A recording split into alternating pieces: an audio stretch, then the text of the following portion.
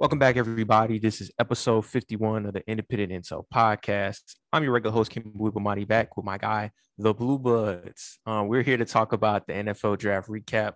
The draft weekend has just really ended a few days ago, and there's a ton of things to talk about from HBCU prospects that got picked up, why Marquise Bell wasn't drafted, and who had the best and worst drafts overall. But before we dive into it, I want to give a congratulations to my guy, Blue. He was on Twitter, kind of televising the draft full swing when it came to talking about who got drafted FCS wise, the HBCU players that got drafted, the HBCU guys that got signed during undrafted free agency. So talk about how it was to do that really for the first time on your platform, covering the nuances of who got selected and who got picked up during the draft cycle. Yeah, this was my first year doing it on Twitter because usually the first 2-3 years of my show, I did a live stream like you can go look at our YouTube channel. I mean, we did a 6-7 hour live stream the past two drafts. I mean, just straight through talking FBS, FCS, like it didn't matter. And this year I had some stuff come up where I wasn't able to live stream. So I was like, how can I move this to my platform and still, let the people who support the show know who got drafted, name some facts about them and everything like that. So I figured I'd move it to Twitter, man. It's real easy to, tweet it out and if people had questions, could answer them there. So we live tweeted the entire first round. And then after that, man, we live tweeted all the FCS HBCU selections that were made, including Joshua Williams from Fayetteville State. And, after the draft, man, I'm telling you, like that Saturday night, man, I remember going to bed. I was just exhausted because, I mean, every single FCS player that signed a mini camp invite as an undrafted free agent, man, I tried to get it out there to people as soon as I could. A few people reached out to me and let me know what was going on in terms of FCS prospects. I met some scouts at the Legacy Bowl, scouts and agents, where I was texting them after the draft trying to figure out what's going on with certain prospects, man. So I definitely appreciate the recognition, man. And I'm looking forward to, next year doing the live stream along with the live tweeting, man. Bring back the live stream. Maybe we'll, I've been talking to some of the HBCU platforms doing like a big joint HBCU YouTube space throughout the draft, have commercial breaks and do it big, kind of like me and Allscript did this year with National Signing Day. Yeah, you really, really came handy when it came to enlisting who signed where for the undrafted free agency cycle. You're kind of the first guy I saw tweet out that Felix Harper signed a free agency contract with the Cleveland Browns. How was it releasing those factoids and those individuals? Because we're going to talk about it on the segment. 4 HBCU prospects got drafted, but countless others got an opportunity to sign free agency deals and go to rookie minicamp. How dope was it to live tweet that out? Man, it was cool because, I got to talk to a lot of these guys. We're approaching almost 100 player interviews on our channel. And a lot of these guys that I haven't interviewed, I got to meet in person and talk to at certain games I've been to, events I've been at.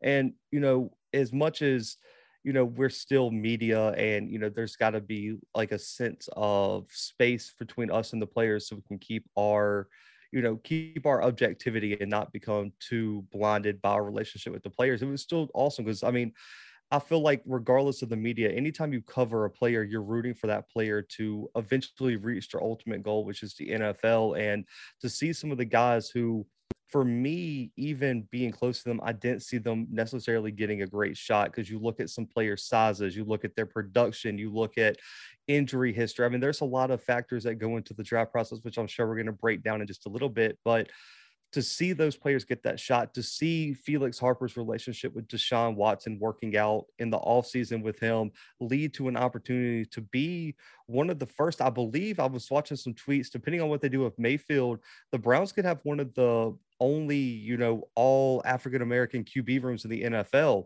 That's a huge deal. And for Felix Harper to potentially be a part of that is big. And then for me, FCS wise, it was dope to see Eric Barrier, Cole Kelly, some of these guys get their shots because, really and truly, Eric Barrier wasn't going to get drafted. And I thought that was shocking to say the least, and to see him at least get a shot to the Broncos, where he reminds me a lot of a Russell Wilson type player where he can be mobile and make plays outside the pocket. A lot of these guys found great landing spots. And for me, it was also bringing the news to people who, because as being working for Pro Football Focus and stuff, after the draft is probably more chaotic than leading up to the draft or in the draft, because And what a lot of people don't know is it's not just whoever contacts the player first gets that guy. It becomes free agency after the draft where, yes, you might say, why did it take so long for this player to sign? Like an Akil Glass, well, he could have had 8-9 offers and he needs to pick which one is better for him. So it was really dope for me to be able to deliver that info. I know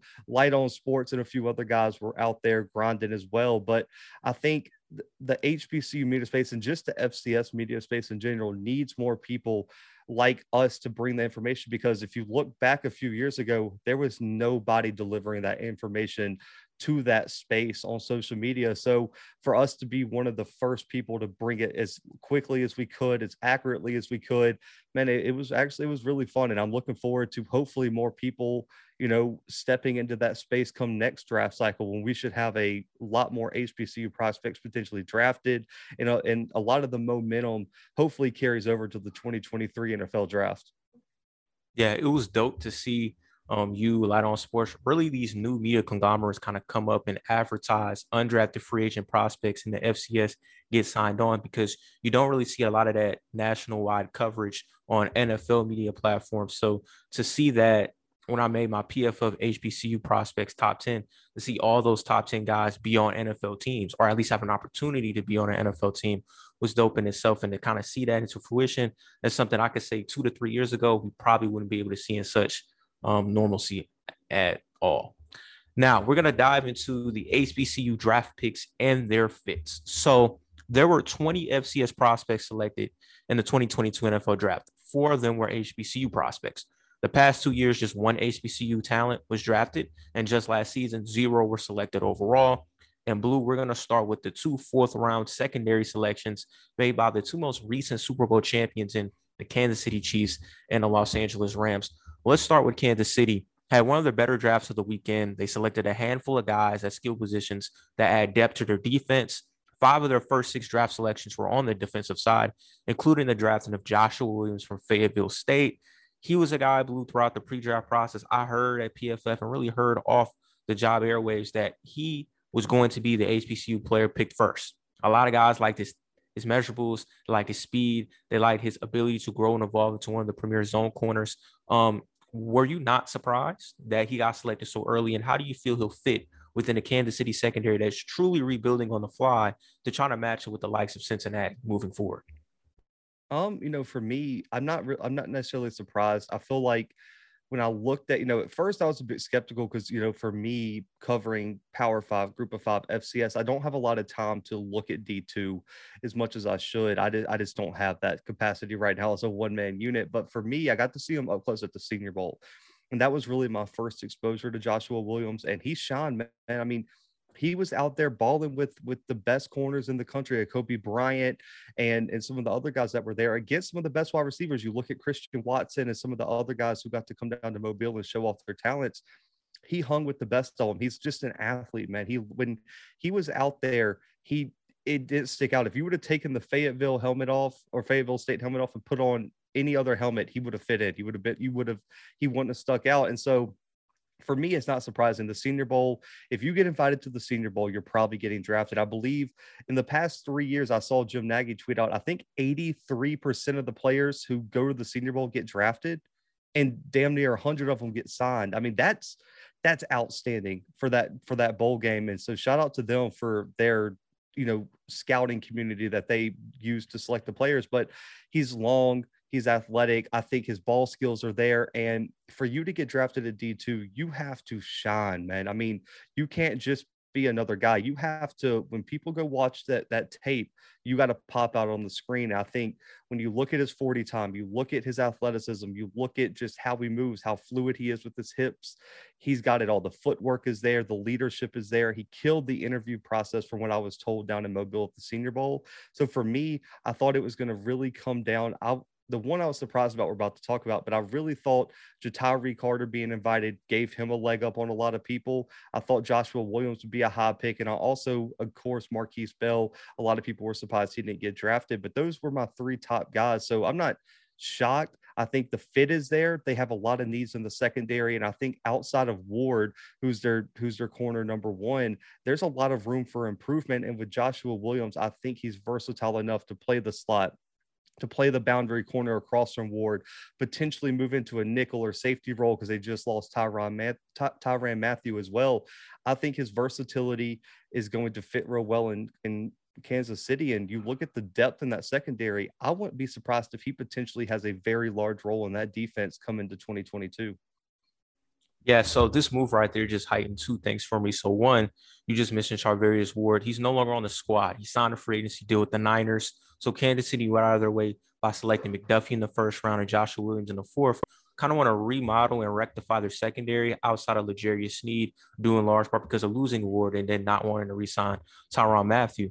He's not the traditional type of corner that they go after. Kansas City has a type. No. Their type is like moderately undersized or undersized a little bit. Run a 4.4, got the tenacious ball skills, but the kind of small, undersized as corner that can tackle, foot a lane, do all the little things in the secondary. He's 6'3". He has wide receiver roots dating back to high school.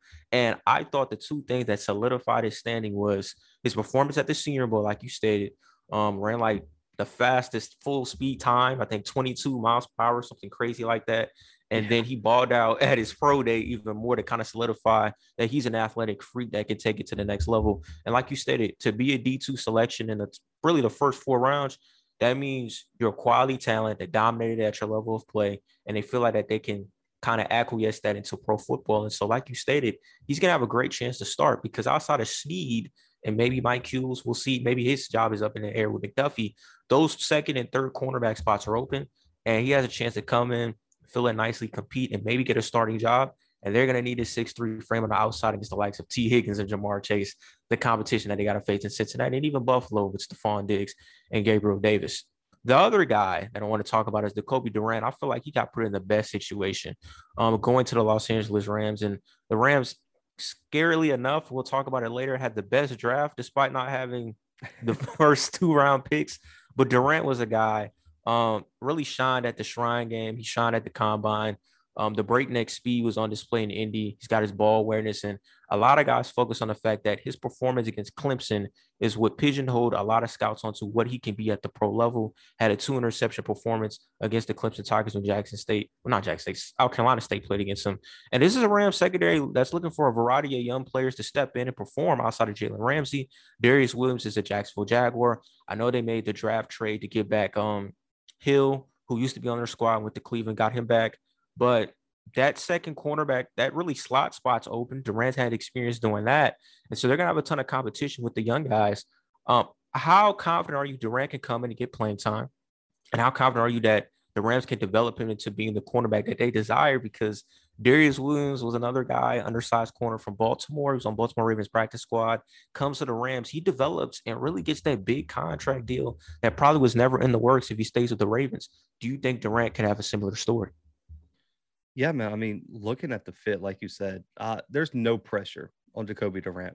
He don't have to start this year, probably don't have to start next year. That secondary is so loaded from top to bottom, and that defense is loaded with Aaron Donald and some of the talent that they have in the front end with Leonard Floyd as well up there. But for me, man, you look, what a great mentor to have in Jalen Ramsey and that coaching staff as well. Plus, you got the HBCU connection with KJ Black taking the coaching job up there as well. Got to see Jacoby Durant up close multiple times in 2019 when they played and in 2021 when they played.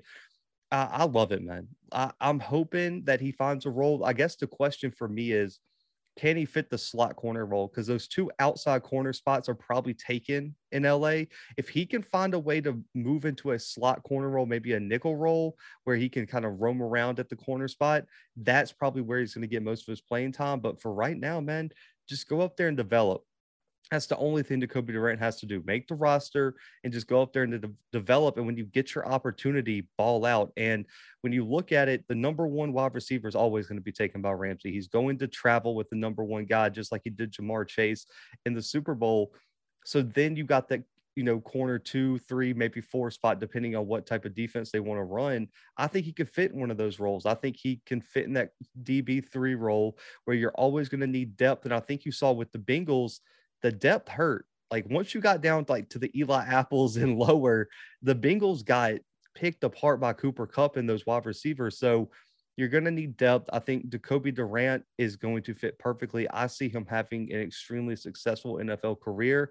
And if he develops into what I think he can, you're talking about a scary duo with Jacoby Durant across from Jalen Ramsey, man. That the potential there is perfect. But I do think with his height, he's a bit undersized at corner, which is why I wasn't expecting him to go fourth round. I'll be completely honest. I told people on my show probably sixth, seventh due to him being shorter. But listen, I think his height makes him a perfect opportunity to step into that slot corner role, because you don't want your slot corners to be those long rangy guys. Man, you never know. But I love the fit. I think if they can go back and win another Super Bowl, man, get him a ring, I would love to see it. Yeah, what helped Durant a ton during that combine, he ran a 4.36. And I think that validated his speed, his acceleration, and agility on tape. So that gives the flexibility of a LA Rams to feel like, you know what, we'll take a flyerman in the fourth. Ideally, just jumpstart his career. He'll be our slot guy. And over time, as guys get older, or maybe we don't want to pay some cats in the secondary, he can develop and take that number 2 cornerback role. But he's a pro prospect. And I really feel glad for South Carolina State, because if Durant sticks and he becomes what Hargraves is becoming, what Darius Leonard has, South Carolina State all of a sudden in the HBCU realm is a pro pipeline, because that's 3 defensive players that have hit home, and he's a guy that can come in and really hold his own and be a huge key piece in that Rams secondary for years to come. The third guy I want to touch base on is James Houston. He was the first one drafted from the SWAC conference, had an elite pass rushing grade, 95.7 as an outside edge rusher, helped him win SWAC Newcomer of the Year. Deion Sanders, we've seen this before in his documentary, really, in my opinion, changed James Houston's pro career trajectory, made him become an outside rusher. And I think that helped him get drafted into the 6th round by the Detroit Lions. And he has a great chance to play and perform well as a full-time edge rusher.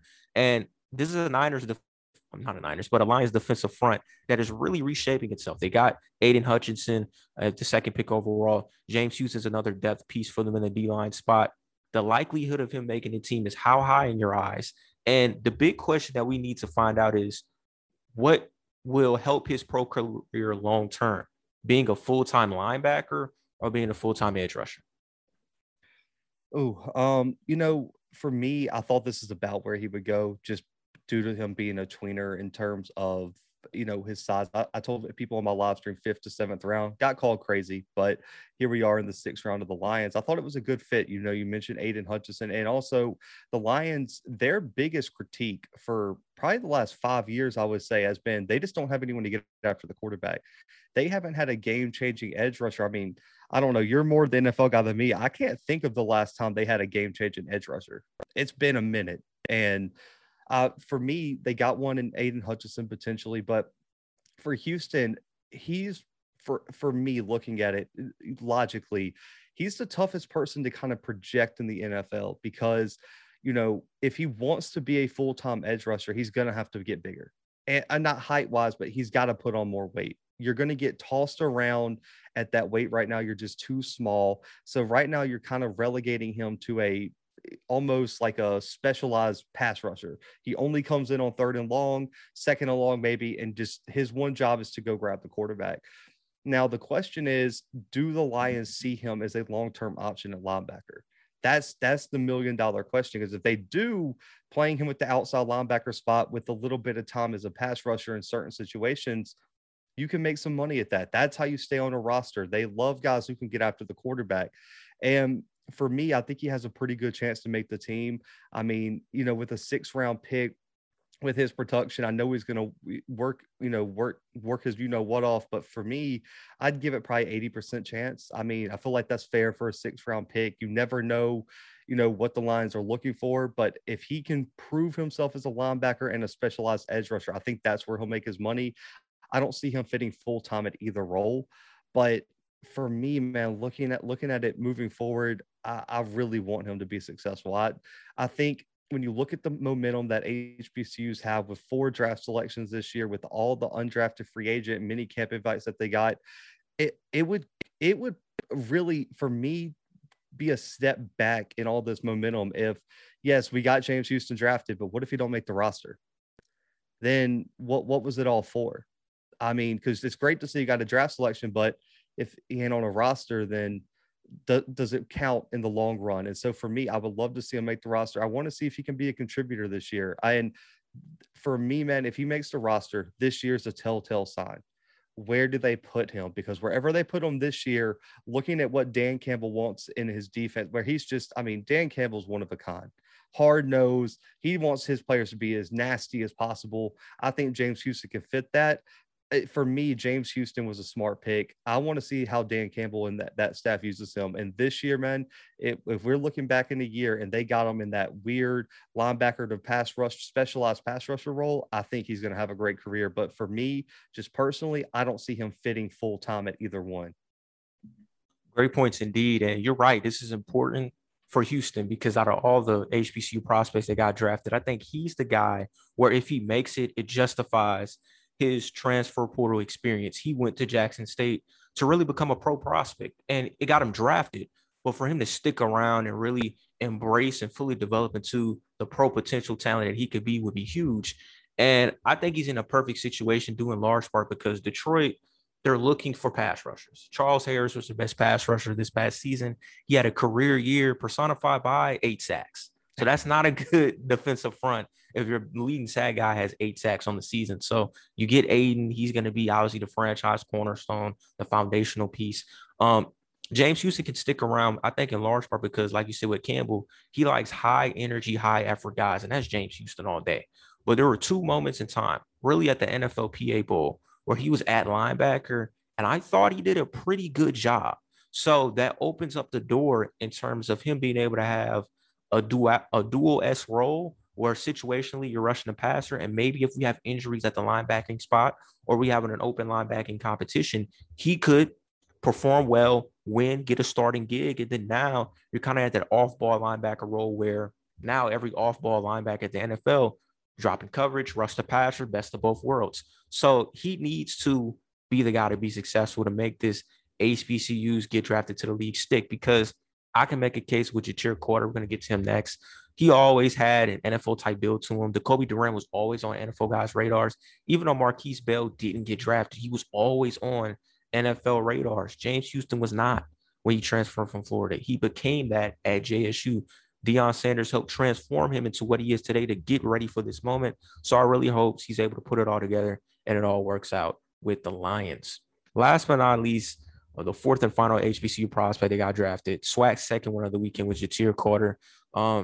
Chicago also took the only HBCU prospect 2 years ago in Tennessee State's Latavius Simmons, who's also an offensive lineman. And this was a pick by the Bears. They decided to resolve their O-line issues later in the draft to kind of hit home. And Carter has probably one of the more better chances to make the roster as a guard. That's where the NFL projects him as. And he was one of the best pass protecting offensive linemen in the SWAC. And I read that the Bears head scout guy said that what helped Carter get drafted was his performance against Troy. What did you see out of him throughout his time at Southern that had you believe he can stick in the league? And with an open guard spot in Chicago, because James Daniels is no longer there, Carter has a chance to hit the ground running, compete, and maybe get a starting job. Yes, as a 7th round guard. Is that a reality this season? Yeah, I mean, for me, I never thought he was a tackle. He's just not tall enough. I mean, I believe Southern had him listed almost 3 inches more than what he actually measured in at the Senior Bowl. Like, he just didn't have the height. And they played him at guard all week in Mobile, man. I've been telling people on my show, he's playing guard. They're not putting him at offensive tackle. And he performed well. I mean, really and truly. And you look at his career, I don't think people know this. In 4 years, Ja'Tyre Carter never allowed a sack in his entire career. I mean, that is, I don't care if you're playing D3 in NAIA football, to allow no sacks and that much time is just ridiculous. And only allowed 8 QB pressures his whole career. He had a 93.2 pass block grade last year, according to Pro Football Focus. That is ridiculously high. I mean, that's elite level production. Now, moving to guard, the question is, does your pass blocking technique transfer? Because the roles as a guard and a tackle in pass blocking change.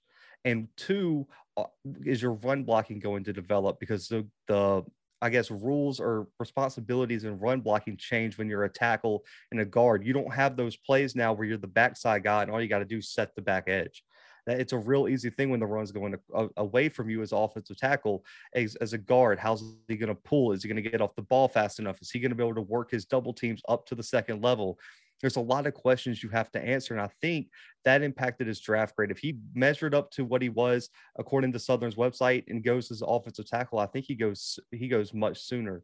But due to the fact that they don't know how his skill set is going to transfer inside, because we haven't really seen him play guard, that was what made Jatari Carter drop. But for me, being a former O lineman, I love what I see from him. I think he has the skill set to be successful at the NFL level. And I agree with you, man. I give him, excluding the fourth round guys, because they're going to make the roster. They're guaranteed on the roster pretty much. Out of all the other players who signed undrafted free agent mini camp invites, I give Jatari Carter the best chance to make the roster, in my opinion. Yeah, I do too. Look, this was huge for Jatari Carter. Chicago, they're rebuilding their offensive line around Justin Fields. Now, potentially, will it work? We'll see. I know Tevin Jenkins is going to be a full-time left tackle next year. J.C. Peters held that down the year prior. It looks like in the interior, they're going to go the youth movement with Carter getting a good chance, and they drafted another prospect as well. His name doesn't, I can't remember his name right now, but great chance. I think what helps him a lot is the strength aspect. He's strong as heck, and at the Senior Bowl, going against interior guys that utilize their strength immensely to kind of push the lineman back and gain that leverage advantage. He held his own against that type of pass rushing technique. And so Bears are comfortable taking a chance on him in the 7th. And like you stated, like we both stated, he has a great chance to make it. And this would be huge, I think, for Southern in its totality, because for a while, we've all said Southern has one of the best offensive lines in the SWAC. And to see one of their guys make it to the league, stick, and have a lengthy career will be important. And he's going to have the opportunity to protect Justin Fields and his development, which is under question a little bit for the Bears, because Bears fans aren't happy that they took one receiver and they took more of a plunge defensively. And I don't have a problem with that, because they did draft Kyler Gordon and Jaquan Brisker. Those are two amazing talents. So we wrapped up the guys that got drafted. Now we got to talk about the elephant in the room. Marquise Bell, man, he was number 2 on my top 10 HBCU draft prospects. I thought for sure he would get the look, especially after he got past all of the top heavy aspects of the safety class, and he did not.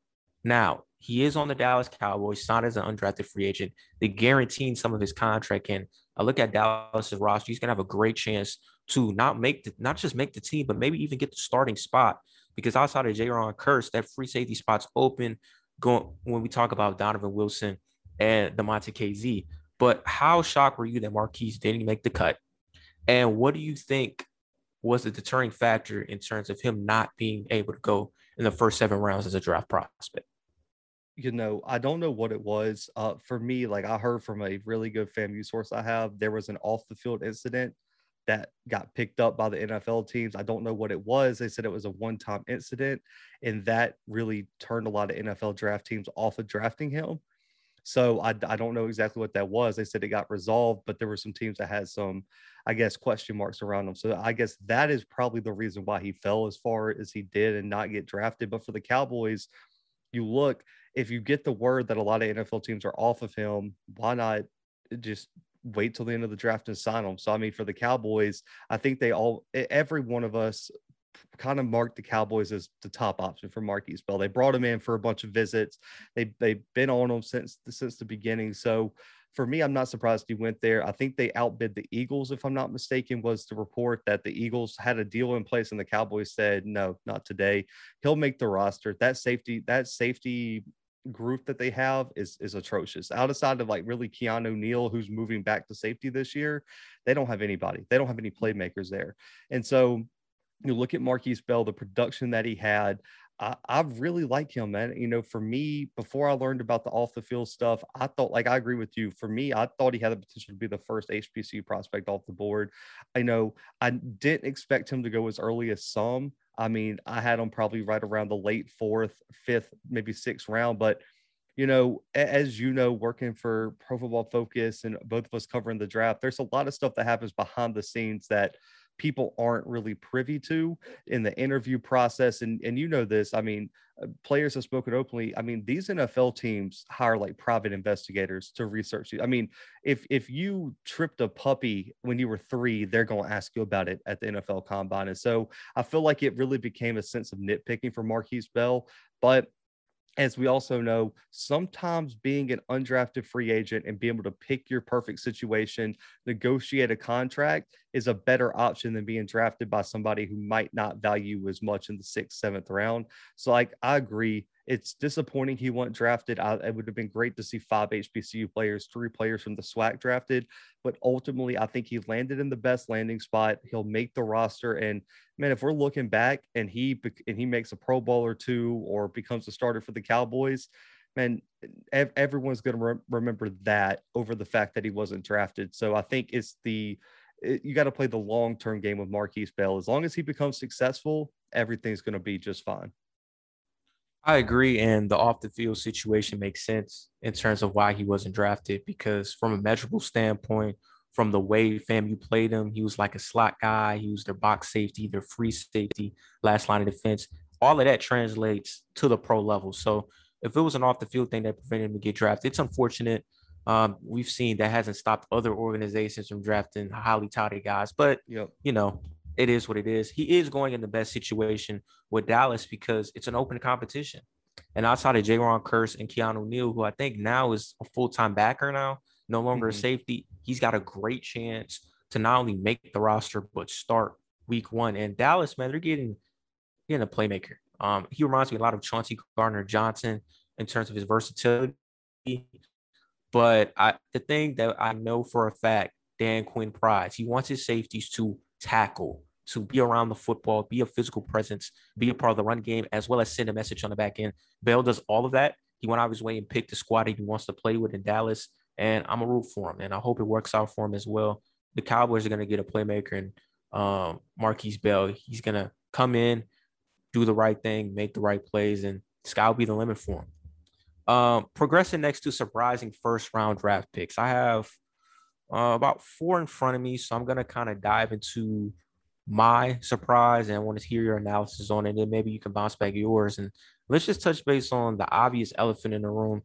Travon Walker going #1 overall. I didn't think it was a possibility until 2 days prior to the draft when it was clear that Trent Baalke zeroed in on Travon Walker as his guy. And from a measurable standpoint, Blue, he's got it all. He's got the 4.5 40, the 35-inch vertical, the 12.3 broad jump. He's 6'5", 272 pounds.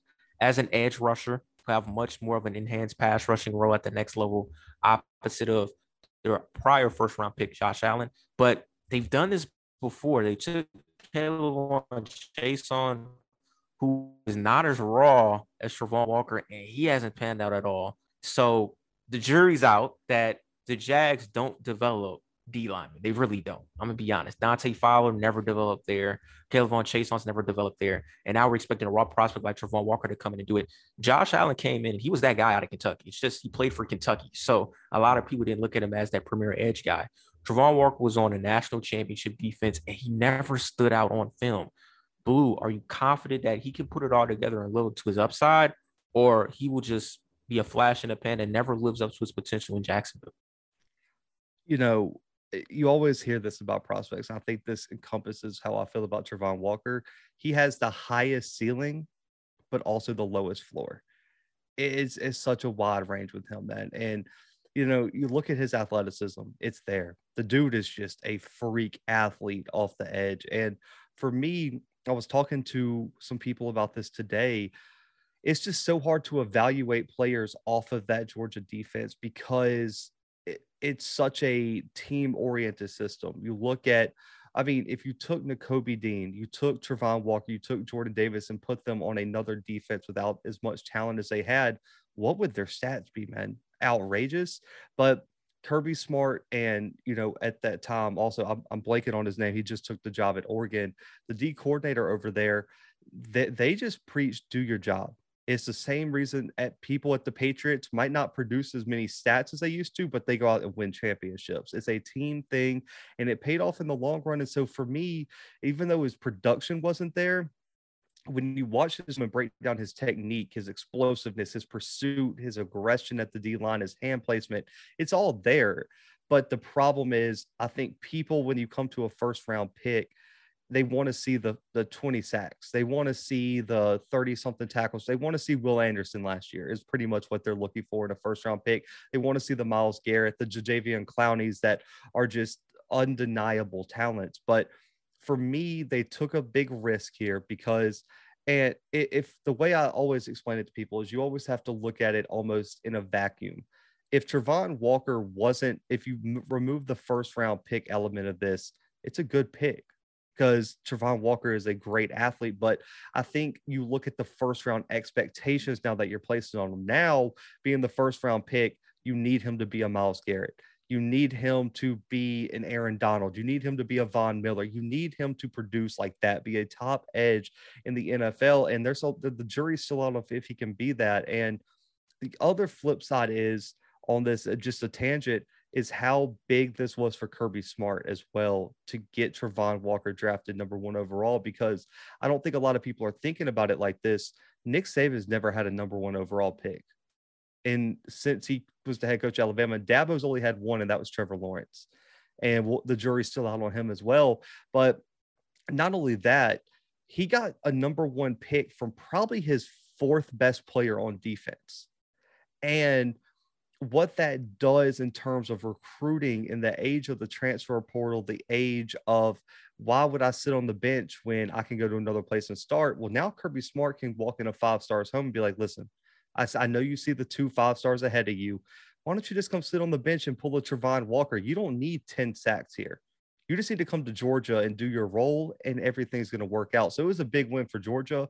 But I do agree, as much as I wouldn't have taken him number 1, for me looking at it, it wasn't surprising because I think we all heard the rumblings that, I mean, Travon Walker went from maybe a 2nd-round pick in mid-January to being the hype train that he got pushed behind him over these past few months were amazing to watch. Whoever his agent is, whoever he hired to do his PR, they deserve raises because that was an amazing job by Travon Walker and who represents him. But I do agree with you. It's a risky pick, but also if we're looking back in 5 years and he's a 3-time Pro Bowler, they look like geniuses for taking that chance. So as much as I do agree with you, I think when you look at the other edge prospects, there's a lot of questions about Hutchinson after his performance against Georgia, funnily in the Orange Bowl, and also Kayvon Thibodeau being up and down at Oregon and sometimes disappearing in the big games. I feel like any of the prospects they would have drafted number 1 overall would have had big question marks this year.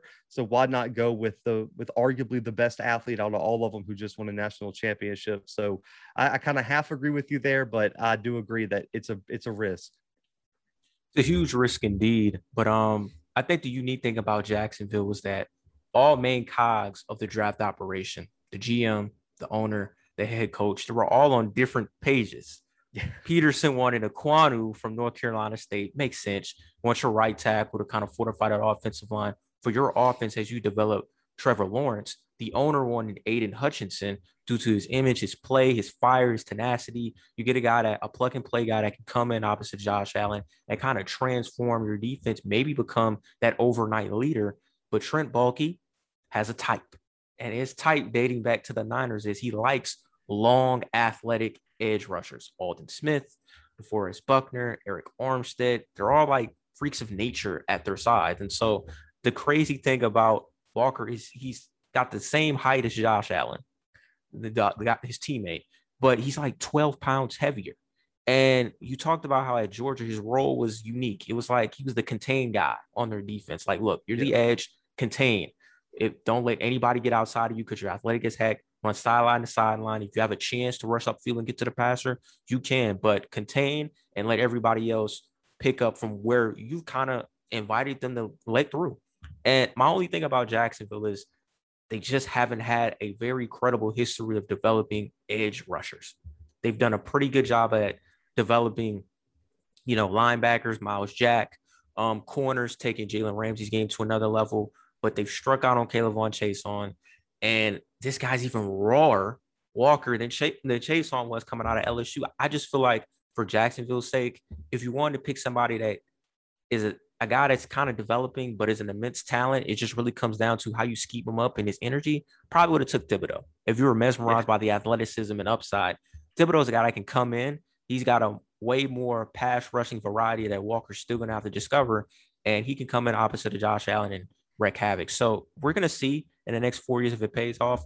But look, he killed it at the combine. You brought up his agent, whatever he did helped a lot. And what also probably helped Walker was to be the number one pick when in January you were a second round prospect. You got to be a great interviewer. So he killed that process to kind of get to this point right here. So it's just really going to come down to how the Jags develop him and utilize him. We can all agree Jacksonville's been looking for that second guy on the edge to help rush the quarterback. We know Walker's going to be that guy day one. Can you develop into a number one overall type talent? The second one is the Steelers. They decided to go NFL ready prospect over upside and Kenny Pickett over Malik Willis. And we've been hearing since the Senior Bowl that the Steelers like Malik. But come draft time, they take the NFL ready prospect, Kenny Pickett. Do you feel their decision is a reflection on how they see their own division becoming in the next 2 to 3 years? Because Cincinnati, they're ready to win now. Baltimore just had an injury hiatus and killed the draft. So they're going to come in and be a lot better. And Cleveland just got Deshaun. So was it a mixture of Kevin Colbert, his last time really drafting as a GM, recognizing I got to make sure Pittsburgh, when I leave, is in a place to contend with a guy under center than in a wait or see approach for the next 2 years in terms of a guy like a Willis so he can develop into what we expect him to be down the line?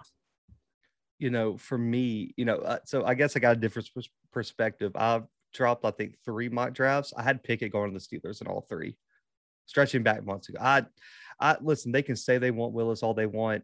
If there's a quarterback that just won an ACC championship in your stadium, because the pit plays in Pittsburgh's, the Heinz Field, he just won an ACC championship right there. He just was a Heisman finalist right there. They weren't passing him up. They weren't. You can't convince me they didn't know they were taking Pickett as soon as he won the ACC championship. So I guess for me, I want this shock. This one for me was the lock. I'll as soon as Pittsburgh was up, I was texting people. I was like, it's Pickett. I made the live tweet. I had that one made. I was like, they're going with Pickett if he's there. For me, you look at Pickett. Yes, the hand size is a major issue. And I think last time I was on here, we talked about his combine performance.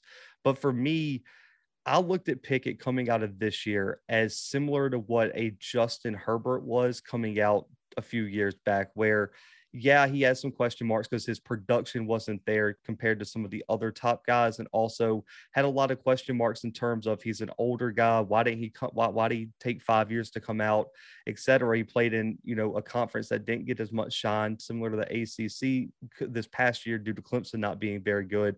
But for me, he's a mature guy. He's shown that he can win at Pitt with not a lot of talent. Outside of Jordan Addison, people act like Pitt just had an all-world team. And I heard multiple analysts say, well, would Kenny Pickett be what he was without a supporting cast? And I'm like, are we really saying that he had an all-world cast around him? Because Jordan Addison wasn't anything coming into the season. How did we get here where now we're acting like he was helped by Pitt's talent, a bunch of 3 stars? I didn't subscribe to that. I thought he was the reason Pitt was so good. We'll see now that Addison's in the transfer portal and now Keaton Slovis steps in at Pitt. I thought he carried that team to a title. Really and truly, the defense was really good, but that offense ran through Kenny Pickett. You look at his ability to make plays out of the pocket, his ability to just launch the ball, and also for Pitt, you look at his ability to play in the weather up there too, because the NFL season up in Pittsburgh can get it can get cold up there. It can get rainy. You might have some snow up in Pittsburgh. Kenny Pickett's done it all. He played in your stadium his whole career. He almost feels like a hometown kid pick, if that makes sense. So this was a no-brainer for me. If you're going to select a bunch of question marks, because I think Malik Willis has question marks. I'm not a big Howell fan. I'm also not a huge Desmond Ridder or also Matt Corral fan. I just think it's a shot in the dark. It's like playing roulette with the 5 quarterbacks. Why not go with the Pittsburgh kid who just was a Heisman finalist and arguably out of all the quarterbacks had the best year out of all of them? For me, I don't feel like it's as risky of a pick as people like to make it seem. I thought this one was straightforward for the Steelers. I mean, at worst case, you need depth. You need depth at that QB room due to everything that's happened over the past few months and years. You need a lot of help in that QB room. So even if he's just an average backup, at least you got some depth to get you to the next few years where ultimately there's some really, really good quarterbacks coming out. When you put it that way, Blue, it makes a lot of sense. And we've seen this before in prior drafts. Um, Guys up top utter an individual to make teams take the bait or not take the bait. And a lot of teams took the bait, to say the least, because Malik dropped all the way to round 3. But I think Kenny Pickett was, now that we think about it, looking back at it all, Pickett was always a lock for Carolina or Pittsburgh. When Carolina realized they didn't have to reach for a quarterback because Equan was sitting right in their laps and they got a chance to get a prospect to rectify their offensive line issues, they took that. And then Seattle throughout the draft set the tone by saying, we're rebuilding our team at every position that's not named quarterback. We're going to hold out on that next season. And so that allowed Pittsburgh to kind of get the best quarterback on their board. And he's there at 20. And automatically Tomlin comes out and says, Pickett, if all things work out, he'll be the starter, which means him and Trubisky are going to be going against each other head to head. I think he's better than Trubisky. So I'm expecting Kenny Pickett to be the starter week 1. And then the resources they surrounded around him, George Pickens, Calvin Austin to go with Chase Claypool and Deontay Johnson, reminds me a lot of those Pittsburgh Steelers receiving cores back last decade when you had Emmanuel Sanders, Antonio Brown, and Najee as well.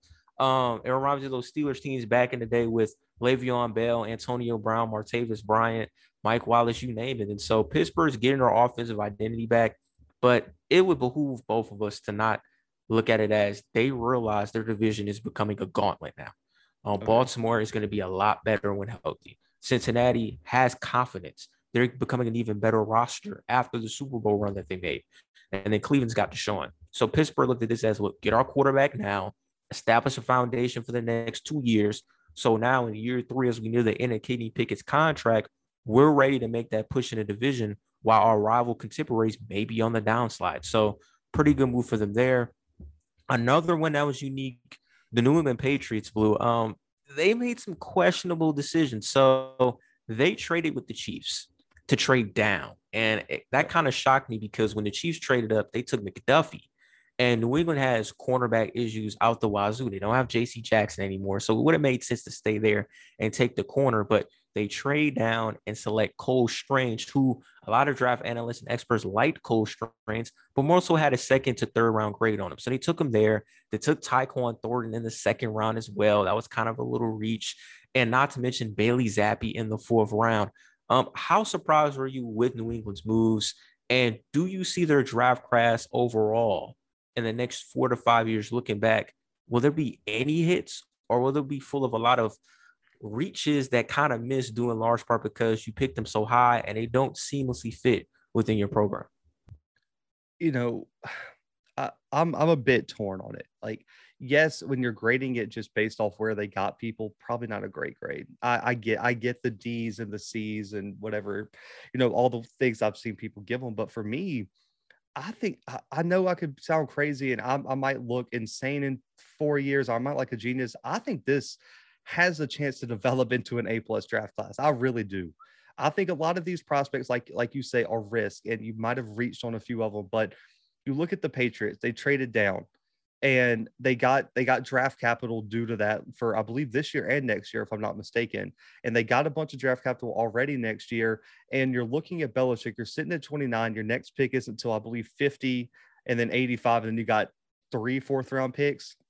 You look at it, when Belichick wants somebody, he's not taking any chances of losing that player. We've seen him reach for lots of picks. He knows what exactly he wants at any given pick, and he loves Cole Strange. And being an FCS guy, Cole Strange is Bill Belichick's dream. Like, you say Cole Strange, I say Bill Belichick. I mean, it's that important. And so, yes, he reached. Was Cole Strange a 1st-round pick in my book? No. But he did have, I think a lot of people are saying, taking Sean McVay's quotes to heart, he had a 2nd-round grade on him by some publications. He had a early 3rd-round grade. So there's no guarantee that he's there at 50. I just want to put that out there for people. Like, this isn't like he drafted a 4th-round prospect in the 1st round. This is a 2nd, 3rd-round guy, and he wanted to take a chance on him because he needed offensive linemen. I believe, if I'm not mistaken, did they lose Shaq Mason or was it someone else? They lost a guard in free agency, they have a big hole at guard in both guard spots. They got the tackles worked out. They got a great center. They needed a guard. And so Cole Strange fits that. You look at what he's done. He's just consistent, an 86.3 overall grade this year. Good in pass blocking, good in run blocking, allowed only 1 sack and 5 QB pressures. UT Chattanooga had their best rushing year since, I believe, 2016, 2015.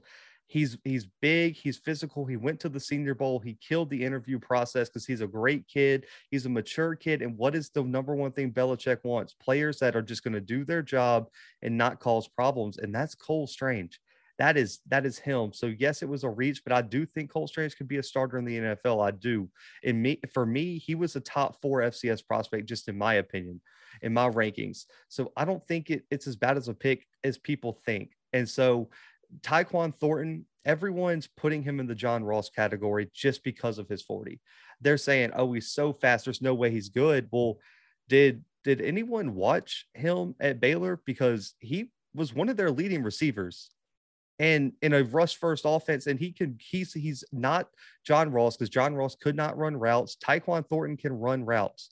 He's not just a speedster. Like, he's a tall, rangy guy who can go make plays. I don't hate that pick. And for me, the steal of the draft was Marcus Jones from Houston.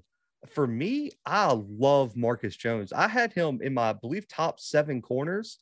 That dude is a dog. I got to see him close up when they played Auburn in the bowl, or he didn't play in that game. I saw him the week before against Cincinnati. That was the game. He's just a baller, man. For me, he's going to be the guy to replace J.C. Horn, and I think he's going to be able to step up next to, I believe it's John Jones is their other corner from Auburn. And they got a bunch of depth at the safety spot with Kyle Duggar and some of those guys. I don't hate their first 3 picks. I think they all could develop as prospects. And for me, if you just switch Tyquan Thornton with Marcus Jones, that's a fine draft. I'm all for that. And it's similar to the approach that I don't remember if people remember the Raiders, and I believe it was a few years ago where they selected Alex Leatherwood first, and then they got I'm blanking on his name in the second, and all the draft scouts were like, if you just flip those picks, it's just a good draft. You got great value. And being an FCS guy, Pierre Strong is a stud out of South Dakota State at running back. Is that a diehard need? Probably not, but that's a guy who is a career 6.5+ yards per carry guy, who was the top back in one of the top rushing attacks at the FCS level, consistent, doesn't fumble, and is just a one-hit guy where if he hits the hole, he can be gone. And he's an in-between the tackles guy that can be an every down back. I don't hate it, man. Now, Bailey Zapp was a weird pick. He was formerly Houston Baptist quarterback, transferred to Western Kentucky, had an insane year. Now, that makes me look side-eyed as, okay, are we putting pressure on Mac Jones? Are we worried we don't have enough depth in case they go down? That's an interesting pick. But overall, man, I think the top 3, maybe 4 or 5 picks down to Pierre Strong, I think all those guys could develop into NFL players. So I do think that people are just grading based on the perception that they reached. But for me, I think the Patriots, man, they got the prospects that fit their system. We'll see in 3-4 years if it pays off.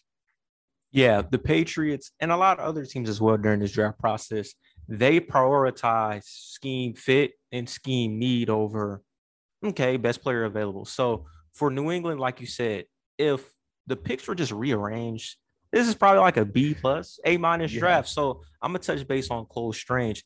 He's a very good run blocker. So automatically he's going to come in, replace Shaq Mason, fill that other guard spot, and be a part of, I think, what New England's trying to establish. They want to be a lot more balanced, especially as they break in a very new secondary next season. It's going to be full of a ton of rookies. So they want to be able to ground and pound. That might be why they prioritize 2 extra backs and Cole Strange early on within their draft selections. With Tyquan Thornton, I agree. He's not John Ross. He's DJ Chark light, where he can run all the routes, but he's a vertical threat that can take the top off of a defense. And I think as he becomes more refined as a route runner and grows into his body even more, he can be a factor in a New England passing game that for the past few years just hasn't had a deep threat. Jacoby Myers, as undersized as he is a possession receiver. They got Devontae Parker, possession guy. Kendrick Bourne, in a weird way, great route runner. He's a possession guy. Ton of possession dudes. They need somebody that can take the top off the defense. Tyquan Thornton can do that. And his speed just aligns with the tape. Tape wise, he's a good watch. He's a guy that can develop into a consistent rotational receiver in your passing game. But I thought they hit it home with the corners.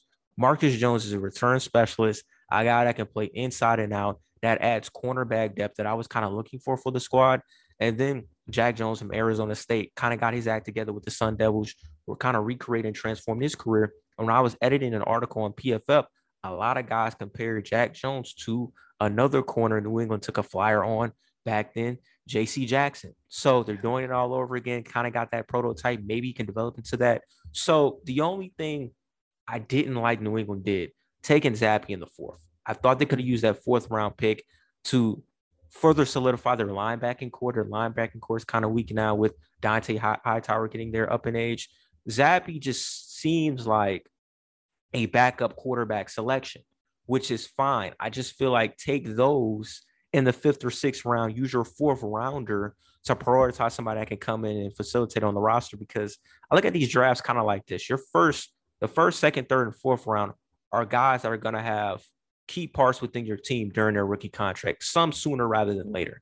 They're going to come in and be a rotational guy, maybe a spark plug on special teams. And if somebody gets hurt, you can be like, yo, this is our rookie third or fourth round. He's going to come in, kind of be a stopgap until the vet can come back fully healthy. So utilizing that on Zappe doesn't make sense. Also feel like Zappe gives me a little Heineke in the context of arm strength isn't there, more of a system guy. If a guy's not wide open, he ain't throwing nobody open. So that's kind of what New England's working with. So, okay, you drafted a guy to be Brian Hoyer's heir apparent at the backup spot. Could have used that for somebody else. But I'm going to agree with you. I don't think this draft class is super bad, but I still think as of right now, it's probably one of the worst. But I'm going to hold out a lot of hope on them to develop and be something. I have a lot of higher expectations for this class than Dallas, who kind of did the same thing New England did, have a little less hope with the Cowboys because of some of their selections. We're going to dive into that a little bit later. Last but not least, though, Blue, Minnesota and Washington. These are two teams that traded down in the first round and allowed interconference, not interconference rivals, but NFC rivals potentially to trade back up and get receivers. So Minnesota and Detroit did a transaction. You never see divisional rivals negotiate during the draft trade process, but they did. They allowed Detroit to trade up and get Jameson Williams, arguably a lot of people's wide receiver one during the draft process. Washington actually needed a receiver. They allowed the Saints to trade up and get Olave while they traded down. They took Jahan Dotson at I think 16 or 19. I don't remember. So let's break 16. It down. Minnesota aspect. We know they have Justin Jefferson, but Adam Thielen is getting there up in age. They could have used that draft pick to potentially get a receiver to replace Thielen down the line. So for them to trade down and allow their rivals to take Jameson Williams, did it shock you? And how do you feel Williams can fit within the Detroit offense? For me, no, it didn't shock me. I'm actually trying to look at my mock draft, what I had. I had them taking Jermaine Johnson as edge rusher at 12. For me, you're looking at the wide receiver aspect. There's not an Adam Thielen type wide receiver that was available there. I think you had a bunch of guys that were big playmakers, and you already have that with Jefferson. And so I don't think there was like a clear route runner kind of what Thielen brings to your offense. And also nowadays with how players are taking care of their body, and we're seeing players play a lot longer. So I think the idea of like once a player hits like 30, 31, like we need to extend that a little. Like let's wait till like a player hits like 34, depending on like the position, because you look at Thielen, I believe he had one major injury recently, if I'm not mistaken. I don't think he's for me looking back, I could be completely wrong because I'm not a huge NFL guy. He don't get injured a lot. I think he had one major injury in his career. And then you got Jefferson. And also you look at Dalvin Cook, their run first team now too, because Dalvin Cook's is that guy. But for Minnesota trading down, they got Lewis Cine, who I think is a stud at the safety spot. He is, no pun intended, a dog.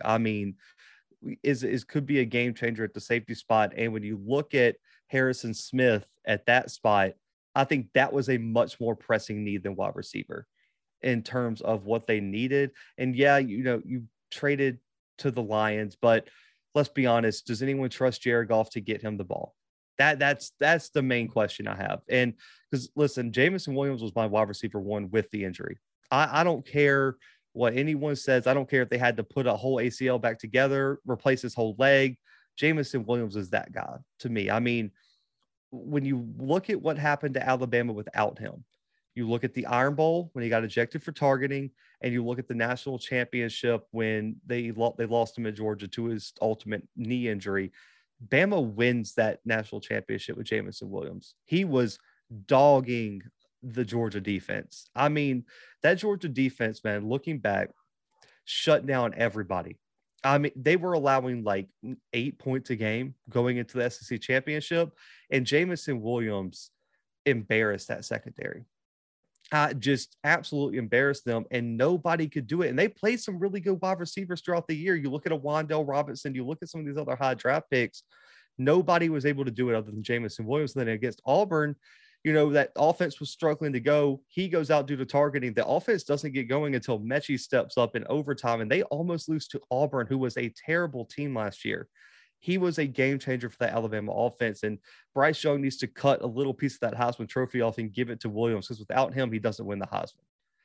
And Ohio, everyone looks at, how are you going to pick him over the Ohio State wide receivers? Well, the Ohio State wide receivers weren't doing what he was doing. They didn't have the impact he had. They didn't have the speed he had.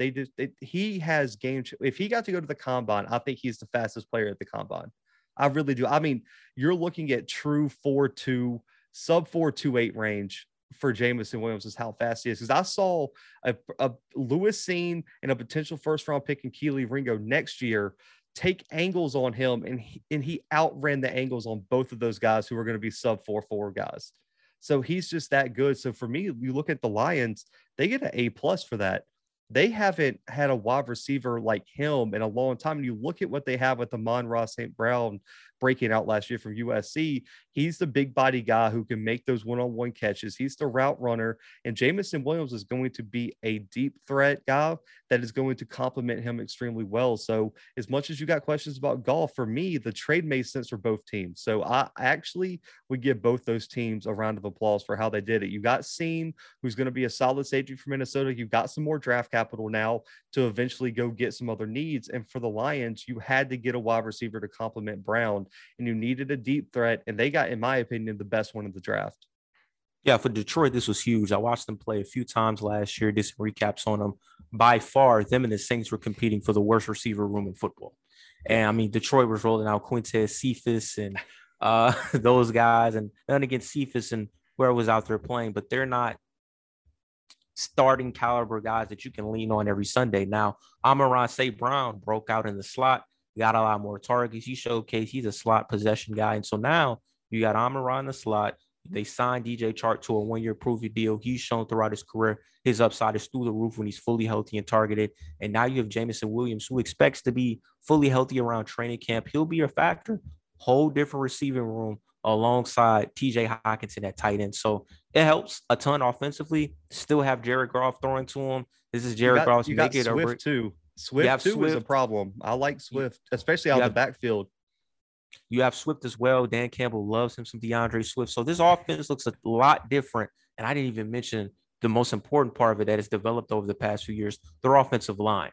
The only thing that might hold them back is Jared Goff. I mean, this is it for him career-wise. This is his time to prove to Detroit he's more than just a stopgap format quarterback. If he can kind of have a semi-breakout, it'll be huge for this team, and maybe they can be a dark horse in the NFC. Now, the other aspect, Washington and New Orleans, they did transactions. Both went receiver. Washington fans were livid when they traded down and let New Orleans take Olave. Their fan base, the Commander fan base, they wanted Olave. Instead, you get Jahan Dotson. I don't have a problem with Jahan Dotson. He's like wide receiver 4-5 to me, but he's not better than Olave or Garrett Wilson or Treylon Burks' upside. It just feels like with Dotson, they went after their type of guy. He just reminds me of a more physical version of Terry McLaurin.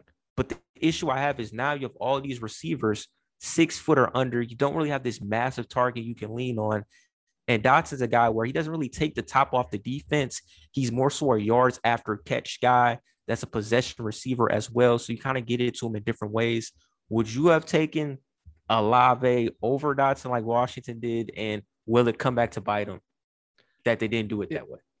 You know, I actually had the Saints drafted Olave at their original pick in my mock draft. I mean, when you're talking about looking at the draft picks and who's going to fit where, or like what player fits that team the best, I thought Olave to the Saints was arguably one of the best player to team fits in the draft because you got a Michael Thomas on the outside. You got your outside guys. You need a burner that can play the slot and get separation. And that's Chris Olave. He fits exactly what New Orleans needs at the wide receiver spot. Love it. That's an A plus pick for the Saints. Great job. Glad you traded up. You got your guy. You saw in, for me, the Saints have one of the best first rounds. You get an offensive tackle to replace Teron Armstead and Trevor Penning, and you get Olave, which arguably solves your biggest wide receiver need. Killed it. Congrats to the Saints on that. But when you're looking at Washington, Jahan Dotson isn't better than Chris Olave, in my opinion. And as much as I still think Dotson could be a good wide receiver, let me just say that because I saw what he did against Auburn with Penn State. He had like 11 catches. He was the only option for Penn State a lot of the season on the offensive side of the ball. But I still think they reached, man. I didn't have Jahan Dotson as a top 16 player in this draft.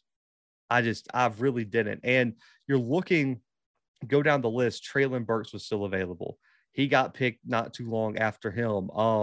Going down, Christian Watson was still available as well. I mean, you had some really talented guys still on the board, and I just don't know if Jahan Dotson is going to be in the long run better than any of them. And I had Jahan Dotson in the second to third round, really range, probably mid-second.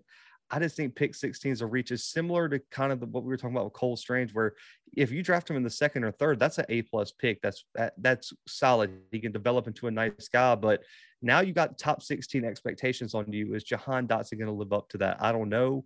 You know, you look at what they have at wide receiver. I believe they still got Curtis Samuel. They do have McLaurin. You know, both of those guys can be deep threats, really and truly. I mean, one of them is, they're both speedsters. So could Jahan Dotson be a nice offset in terms of a route runner underneath option where you can hit him on the drags, you can hit him on the curls, you can hit him on the out routes and let him go make plays with the ball? Possibly. And it can work out good. But I just think, man, the combination, I'm not even a Washington fan. You could possibly have McLaurin, you could possibly have Olave, and you can have Curtis Samuel. Sign me up for that. Everybody is sub 4.3. They're flying around, and you have so much potential now to go into a weak division and win that division if your quarterback spot can get figured out. So I think it was a bit of a reach by Washington, A+++ trade for the Saints, but I do think Washington probably should have stuck there and drafted Olave. Yeah, I agree. I think their fan base agrees. It just felt like a Washington type receiver. And in my opinion, maybe potentially a replacement for Curtis Samuel, who just can't stay healthy on the field. So, all right, at 16, you take your wide receiver 2, in essence. That's fine. I just feel like you said, Dotson's more of a second round talent. You could have picked guys who have first round grade due to their upside. I think with Jahan, he is who he is. He's not going to get that much taller. He can add on some weight, but he's a possession guy who is an underrated yak individual. Great catch radius. He's tough as nails. He's going to go out there, put his body on the line, and be a playmaker. But their receiving room is very undersized, and I just worry against taller physical corners. You know, Dotson may be able to survive, but can McLaurin do so? Can De'Ami Brown, who's also on their squad, do so? And how's this going to help Carson Wentz? I thought Carson Wentz has been at his best with taller catch radiuses. Now he's got to be even more supremely accurate with undersized weapons on the outside. I just don't know. Feel like they missed out on a good one bypassing Olave. So to wrap up this segment, we're going to go to best draft classes, worst draft classes.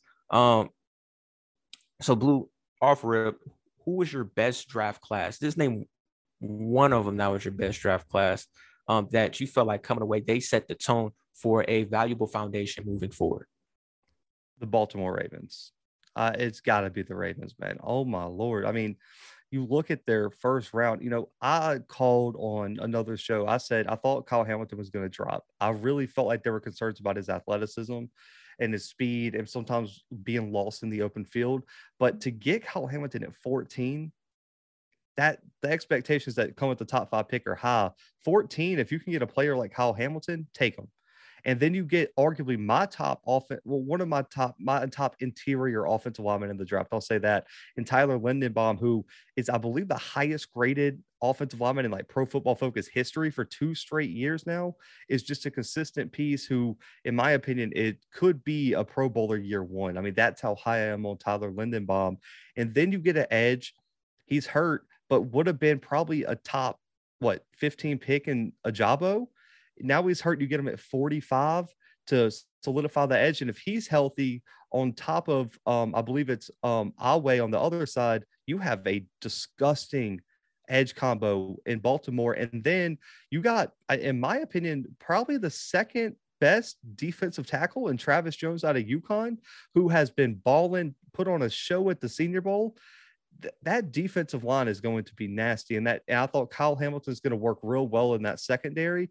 And then looking back, you got my top 2 tight ends in the draft, and Charlie Kolar and Isaiah Likely. You got a guy who, I think Charlie Kolar is a Mark Andrews 2.0. Really and truly, he can block, he can route run, and he can route some DBs up and go make plays. And he's just a big body guy who's going to go win that one-on-one opportunity. And you got Isaiah Likely, who's just a Kyle Pitts clone, and really truly a Darren Waller clone, where he's a tall, lanky type guy who is extremely fast and athletic, and you can utilize him in the slot as a wide receiver, and he's just bigger, and the red zone threat is there. They got the 2 best tight ends, and then Jalen Armour Davis, Alabama, has a really high upside as well. I don't think he really found his role in that talented Alabama team. I mean, let's just be honest, that defense was ridiculous. They got a lot of guys with high upsides, and also at the end, Tyler Batty out of Missouri as well at the running back spot could be a great depth piece behind what they already have at running back. But when you're looking at picks, their 2 first rounds, their second and third round, that's all A+ picks, man. And then you nail Charlie Kolar in the 4th round. You get Isaiah Likely in the 4th round as well, which gives you some cap flexibility when Mark Andrews is requiring contracts and things like that. You potentially can move on. You got 2 great young pieces. Listen, the Ravens did an absolutely great job in this NFL draft. And that team, like you said earlier, is going to be scary going into 2022 and even the 2023 season. Yeah, so let's talk about Kyle Hamilton. It was really important for him to find the ideal fit, because I think during the pre-draft process, individuals realized, you know what, he's probably not Eric Berry, like a top 5 guy. He has vulnerabilities within his game. He's a little bit stiff. He's tall, somewhat awkward. He's not that free-ranging, free safety, last line of defense type of guy. So no longer was he in the top 10, but he fell to an even better situation inside the top 15 with the Ravens, because Marcus Williams is going to be their Ed Reed. He was the Saints' Ed Reed, so to speak, in New Orleans as that last line of defense guy. Hamilton can now be an enhanced box safety with tremendous upside, because now he'll be able to cover tight ends in one-on-one situations, a little bit more of a comfortable feeling than having to be that protector as the last line of defense. So that's amazing, to say the least. Tyler Linderbaum was solid. It's just, you have to wonder, what's their run scheme going to be? He's more of a zone run guy. That's not Baltimore style. But if they're able to switch it up with variants and whatnot, it could work out for them. And then with the tight end aspect, they're doing it took 2 actually. They're going to try the 2 tight end situation again. They did it with Mark Andrews and Henry, Hunter Henry's brother. I forgot his first name. It didn't work out with them there. So they're going to try it again with Charlie Kolar. I like what I saw from Charlie Kolar. I think he's a natural route runner, a solid pass catcher with an underrated blocking asset.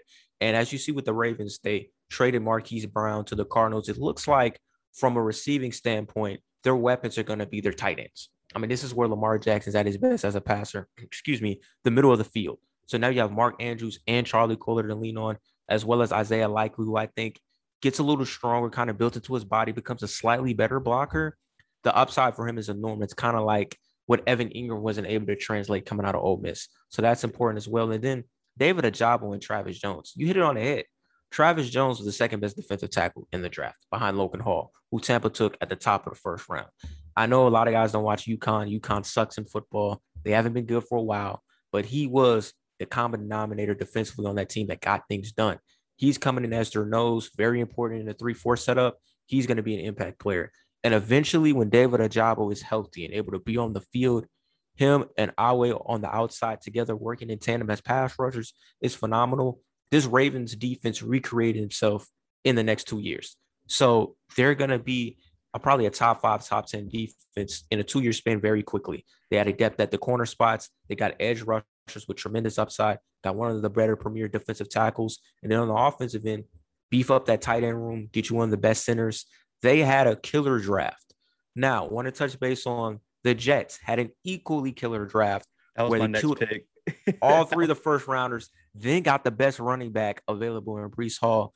How do you feel they set the tone foundation-wise in the Big Apple? And do you see this draft class maybe even making a surprising run in the AFC playoff picture this season? I don't know about a playoff run, man, because you got, you look at what the Dolphins did, and we'll see what Tua is, but Tyreek Hill, Jalen Waddle, Mike Gesicki at tight end, that defense was pretty good last year too. And they got an offensive guy now in the head coach role that could do that possibly, if he can get Tua to be half of what he was last year, that team's going to be just hard to beat. And then Buffalo, man, it's their division to lose. Unless, knock on wood, but unless Josh Allen goes down, they're probably winning that division. And then the Mac Jones played really well last year for the Patriots. We'll see what the offense, the wide receiving core, really and truly, we'll see what that turns out to be. Because I think for me, I have a lot of questions about the potential of their receiving core, but I think the Jets are going to be much improved. It really hinges on Zach Wilson. I mean, he did not have a good year. I wasn't sold on him coming into the draft. I'm still not sold on him. But when you look at the rest of the team, they got Sauce at pick 4, they got Wilson at pick 10, and they got Jermaine Johnson at pick 26. All those guys are monsters. I mean, I had Sauce for me. If I'm looking at my big board, I had Sauce as the number 1 prospect in the class over everybody. I think Sauce is that type of player. When I tell people I think he's Jalen Ramsey, that's the type of talent I think. I mean, you're looking at him. I wouldn't be surprised if by the end of this year he could be a top 5 corner in the NFL. That's how good I really do think his ceiling is. You look at what he did at Cincinnati with arguably, Kobe Bryant's really good. Brian Cook also got drafted this year, but he was the guy. I mean, people just won't throw at him. Never allowed a touchdown. I believe he allowed quarterbacks to only complete 26% of their passes throughout his career. His stats are just insane. He's that long, fast, athletic, has the ball skills. He can do it all. So I love Sauce at pick 4 for them. They did not have a corner 1. Sauce is a day 1 starter for them. And then they get Wilson from Ohio State. I believe I had him at wide receiver 2 or 3 for me. But his potential's through the roof too. He can be a wide receiver 1 or 2 for them from day 1 as well. And then you look at pick 26. I had Jermaine Johnson in my top 10 in terms of overall prospects, and they got him at pick 26. That guy again. They got 3 day 1 starters, man, in the first round. I mean, all 3 of their first round picks should be a starter for their team this year. And Jermaine Johnson, with his length, his athleticism, his ability to go get after the quarterback, when you mix that with what they already have inside with Quinnen Williams, that defense looks really good with Sauce at the corner position as well. And their linebacking core is coming along as well. I think they need kind of a go-to guy at the middle linebacker spot, but we'll see. And then you get Breece Hall. I've been on him for 2 years now. Coming into last year, I thought he was running back 1 in college football. He is an every down guy. I mean, you can give the ball to him 25 times and he's coming right back with it. He does not get tired. He has the explosiveness. He has the ability to bounce off tacklers. His center of gravity is so perfectly low to the ground. He's not going to go down easily. He has the speed. I love Breece Hall as running back 1 for them. So you're looking at 4 guys out of their first 4 picks that potentially could be starters. And then Jeremy Ruckert, as much as the wide receivers at Ohio State got all the shine, he was arguably one of the best pass blocking tight ends in college football. And so I think Ruckert as well gives them a nice piece at the tight end spot. And Max Mitchell as well out of Louisiana Lafayette, he was part of that O-line that the recent Jackson State transfer Tyler Brown was a part of, where they were the Joe Moore Award semifinalist with the Alabama offensive line that won the award. He comes from a strong pedigree of the hard nosed, do your job. And if he can fill into one of those tackle roles across from, I'm blanking on who they drafted number 1 last year, Mekhi Becton at the other offensive tackle spot, he potentially could add at least some depth to potentially be a starter. I thought the Jets, for me, had the second best draft out of everybody. Yeah, the Jets killed it. Starters with their first round picks, 3 of them. Look, they arguably took cornerback 1, wide receiver 1, and a top 15 player Yeah. with all of their picks. Jermaine Johnson is probably the most complete edge rusher coming out. And I didn't really understand why he dropped that low. I don't know personally, but hey, it worked out for the Jets immensely. He's a guy that can rush the passer, can defend the run. He's foundationally sound. He's got all the tools you need. And looking at that Jets front line coming into this year, they're going to have Quentin Williams, Jermaine Johnson, and Carlos Dunlap back because he didn't play last year due to an injury. That front line looks a lot different. And we all know what Robert Saleh preaches, especially with Sauce Gardner on the back end. They like to bring pressure with their front seven, dating back to his DC times with the Niners, and let their corners be physical. Have a guy in Sauce, a press guy, to go with DJ Reed, who they got from the Seahawks, a press guy. It's a different feel now with this Jets defense, and I like their upside moving forward. And Garrett Wilson, he was like my wide receiver 2, kind of behind Drake London, but I see the potential. I think the conversation was there a Justin Jefferson type prospect in the receiver class? And I feel like that guy was Garrett Wilson, man. He's complete. He can play inside, he can play out, he's physical, he's tough, doesn't look super big, but he plays big. And he's a guy coming, he's going to command the receiving room, and he's going to allow now guys to move to roles that I feel like are comfortable to their play styles.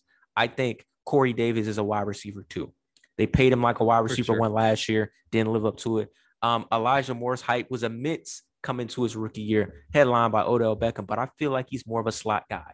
So now you got your wide receiver 1 alongside Davis as your 2 and Moore as your 3. The weaponry is there. And Jeremy Ruckert from Ohio State, he didn't get the targets at OSU because, the Buckeyes had the deepest receiving room in college football. But when you turn on the tape, he's a natural pass catcher, solid in blocking tight end. Pair him with CJ Uzama as well, who they got. That's a nice little weaponry for Zach Wilson. And it all comes back to Zach Wilson. Is he going to take that next step? I was never high on him either. I think his ceiling is probably Jeff Garcia, but we need to start seeing that Jeff Garcia ceiling sooner rather than later because the talent is there, especially with Breece Hall in the backfield, who I loved.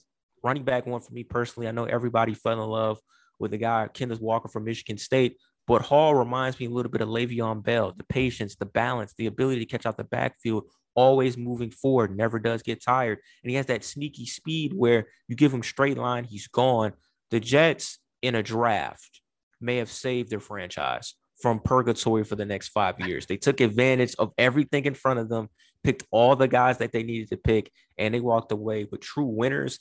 I think now the bad thing about it is the clock's on Zach. He's got to produce in the next 2 years because if he doesn't and everybody sees the roster overall has evolved, he's going to be getting that Tua treatment where it's like, we've got the roster, we need the quarterback. So his time is ticking indeed. And one more team I want to touch base on, they had a killer draft. Kansas City Chiefs, man, like they traded Tyreek Hill for all of those picks from Miami. A lot of people were wondering, what are they going to do with the picks? Are they going to take the plunge to take a receiver in the first round? They actually didn't. They took Trent McDuffie, 21 overall, George Karlaftis at the back end of the first round, and then they took Sky Moore. Let's talk about those 3 picks in totality with McDuffie. He's a guy who stock rolls because a lot of people marveled at his athleticism in comparison to Kyle Gordon. He's got flexibility, can play inside and out. They're remaking that secondary. We talked about it by them drafting Joshua Williams in the 4th round. How quickly do you think McDuffie can assimilate within their secondary and be an impact player year 1? Yeah, they're going to have, if they move to like a zone scheme, and they killed the draft because Joshua Williams can play in a zone scheme. Trent McDuffie, I believe, was the highest graded zone corner in college football. The potential's there. And that Washington team, man, he comes from that Jimmy Lake, I would just say lineage almost, where all those Washington guys are dogs at the DB spot. And so he's been the best DB in the Pac-12 for probably 2 years now. And then you look at George Karlaftis out of Purdue. The ceiling's there for him, man. Just in terms of getting to the passer, he's got it. And a lot of people were comparing him to the Bosa brothers coming out of college as well. And you've got him at 30. And if he lives up to half of what either of the Bosa brothers brought, you nailed that pick. And then Sky Moore for me was such an interesting prospect. He's a little bit undersized, 5'10", like 190-ish. But in terms of separation, he was like I believe 90 something percentile in terms of separation. His route running, footwork, and just shiftiness in the open field is going to make him a great addition to that team. The one question I have is, do they have, outside of Juju, do they have that guy who could be the outside big guy in that offense? Because Mecole and Sky Moore are very similar type prospects, in my opinion. So are you going to have enough versatility in your scheme to replace a Tyreek Hill? And I don't know if they do, but I do think Sky Moore is one hell of a pick, man. And to get him, I believe it was like late second round, they hit on the head. And even Brian Cook was their other second round pick as well. I thought he, in my opinion, is a very underrated prospect, got overlooked a bit by Kobe Bryant and Sauce. But in terms of the safety spot to replace Tyrann Mathieu, Brian Cook has a lot of potential as well. And then Leo Chenal from Wisconsin, too, was one of the top linebackers in the draft. And I'm excited to see what this Kansas City class turns out to be. Yeah, KC, they killed the draft last season, taking high value offensive linemen later on and worked out for him. And then this year, we really had a defensive focus. McDuffie, Williams, I agree, they're zone element guys. So if Spags defense next season is going to have more of a zone element type coverage, that'll help a lot. Now you have the personnel to get that done. Sky Moore does feel like, in my opinion, a Mecole Hardman pusher in terms of he's going to challenge Mecole Hardman for snaps, for playing time, and he might push him out because Moore is just a more complete receiver. A lot of guys coming out looked at Sky as the next Golden Tate.